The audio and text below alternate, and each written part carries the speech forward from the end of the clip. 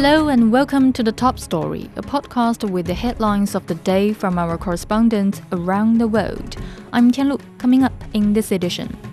The UN has urged countries not to cut funding for its relief agency after Israel accused several UNRWA workers of involvement in the October 7th Hamas attacks. The Islamic State has claimed the responsibility for the shooting at a church in Istanbul that left one person dead. And Chinese Foreign Minister Wang Yi has met with Thai Prime Minister Srettha Thavisin in Bangkok. We begin with the Middle East. UN officials have urged countries to reconsider a pause in funding for its agency for Palestinians. Several countries have held back their funding following Israel's accusation that workers for the UN Relief and Works Agency for Palestine Refugees, or UNRWA, were involved in the October 7th Hamas attacks. The organization has vowed a full investigation and pledged punishment. Jim Spellman reports. Israel alleges a dozen workers with the UN Relief and Works Agency for Palestine Refugees, or UNRWA, were involved in the October 7th Hamas attacks, but details of the alleged involvement have not been made public. The UN says it is fully investigating the allegations. The Secretary General has been briefed by the Commissioner General of UNRWA, Philippe Lazzarini, regarding extremely serious allegations which implicate several UNRWA staff members in the terror attacks of October 7th in Israel.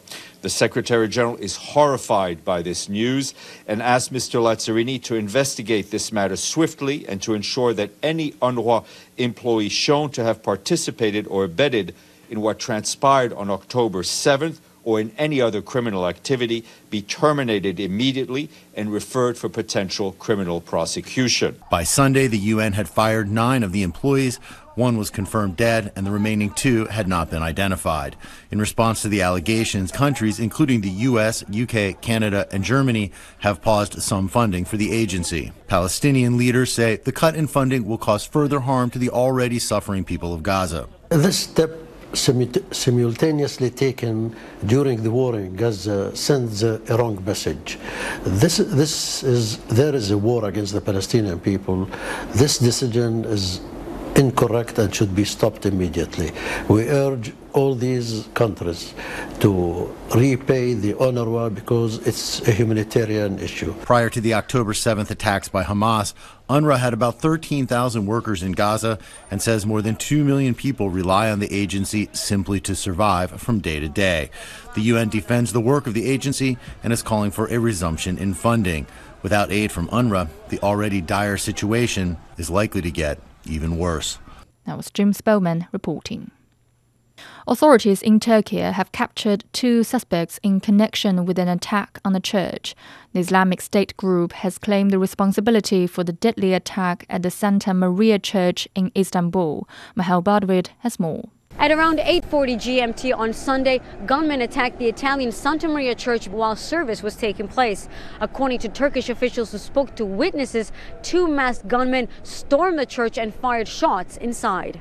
Turkish officials confirmed a 52-year-old Muslim man died during the attack. The motive of the attackers is still unknown, but the Turkish Interior Minister Ali Yerlikaya said that the incident appeared to be a targeted attack against an individual and not the Catholic Church. However, the mayor of the Sarıyer district, Şükrü Genç, stated that the victim was mentally disabled, an unlikely target, which was also confirmed by the nephew of the deceased. Genç also said that there were around 35 to 40 people attending the mass when the attack took place, which included the Polish Consul General of Istanbul. Sunday's attack comes about 4 months after a suicide bombing outside the Interior Ministry in Ankara, which was claimed by the Kurdistan Workers' Party, the PKK.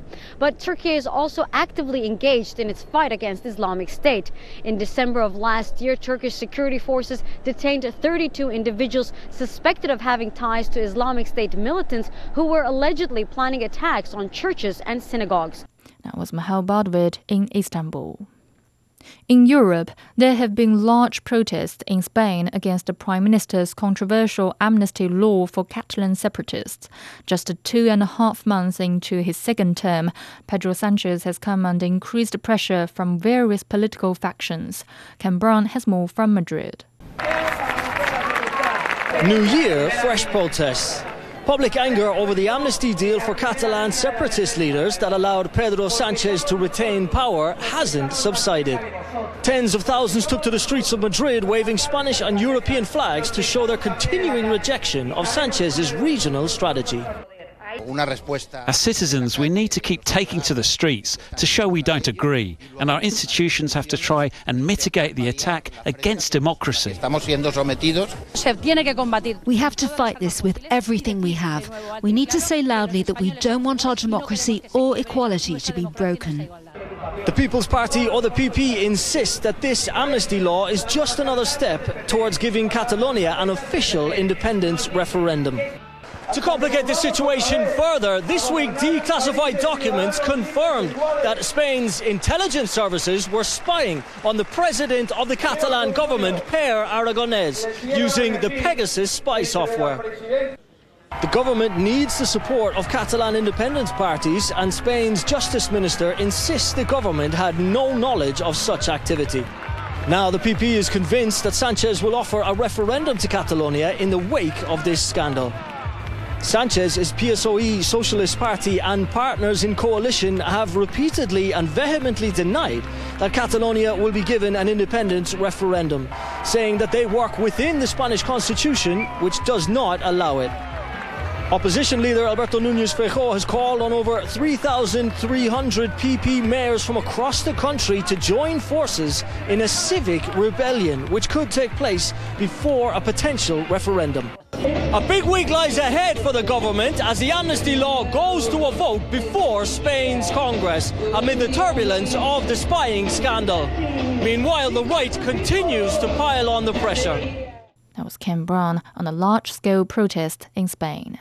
Finally, in China, Chinese Foreign Minister Wang Yi has met with Thai Prime Minister Srettha Thavisin in Bangkok.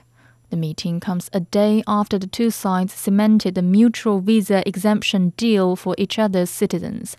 Wang Yi told Srettha that China is glad to see Thailand play a positive role in regional stability and world peace, adding that China appreciates Thailand for upholding the One China principle. He also said China always sees the Southeast Asian nation as a priority in its diplomacy with neighboring countries.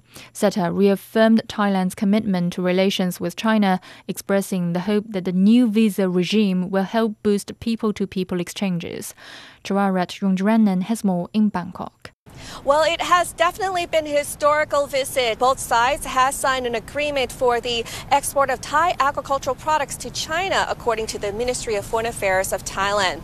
The Thai Prime Minister has expressed the importance of the mutual visa exemption signing, where we will have a 30-day visa-free exemption for both people in China and Thailand, and as well as the officiating of the consulates of China in Chiang Mai and Khon Kaen, which are important cities here or provinces here in Thailand. Now, the visa agreement, as we've all heard from the past few days, is going to be an issue that is possibly going to boost the tourism industry here in Thailand, which has been badly damaged by the pandemic. This was signed with the Foreign Minister Panpri Pahitanukorn, and the Foreign Minister of Thailand has expressed that this reflects the long-standing relationship between Thailand and China. In addition to this, there were also discussions by both sides on the Thai-Lao Connectivity Agreement Corridor outlook, and as well as the coordination of the Mekong Langsang community with Thailand playing a role in coordinating with all of these stakeholders and parties. So we heard that there was an auspicious meeting between the Chinese Foreign Minister and the Thai Princess Mahachakri Sininthorn, which has been considered the symbol of Thai or China friendship. Minister Wang hopes that this will contribute to the Thai-Chinese relationship, and the princess has also expressed how the relationship has been so warm in the past, and there is hope that it will strengthen in terms of the fields of education, trade, science, and technology.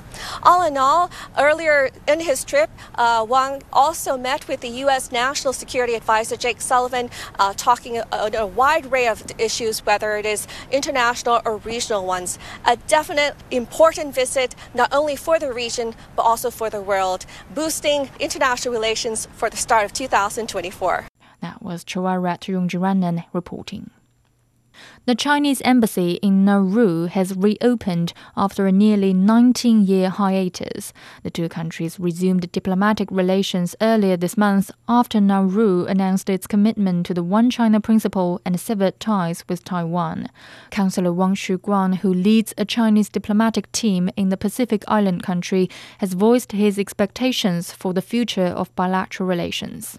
From this new beginning, the two countries will continue to enhance political mutual trust, support each other in independently pursuing a development path suited to their own national conditions, accommodate each other's core interests and major concerns, support and cooperate closely with each other in international and regional affairs, and push bilateral relations to a new height. Earlier, Chinese diplomats and representatives of the Chinese company hoisted China's national flag in Nauru. Meantime, people living in the tiny Pacific Island nation are still digesting the news of their country's most recent diplomatic switch. Greg Navarro has more. In the world's smallest republic, home to just 12,000 people, hundreds of kilometers from its nearest neighbor, we set out to talk with people, to find out what they think about the government's decision to establish formal diplomatic relations with China. Don't really know. Whatever the government's decision to make it, we'll just go by. Most people we talked with shared the same sentiment. I think it's something, our government is doing something what's in Nauru's best interest. Earlier this month, Nauru's government ended its ties with Taiwan that began in 1980. I think Taiwan just couldn't keep up with the island needs for the development of the country.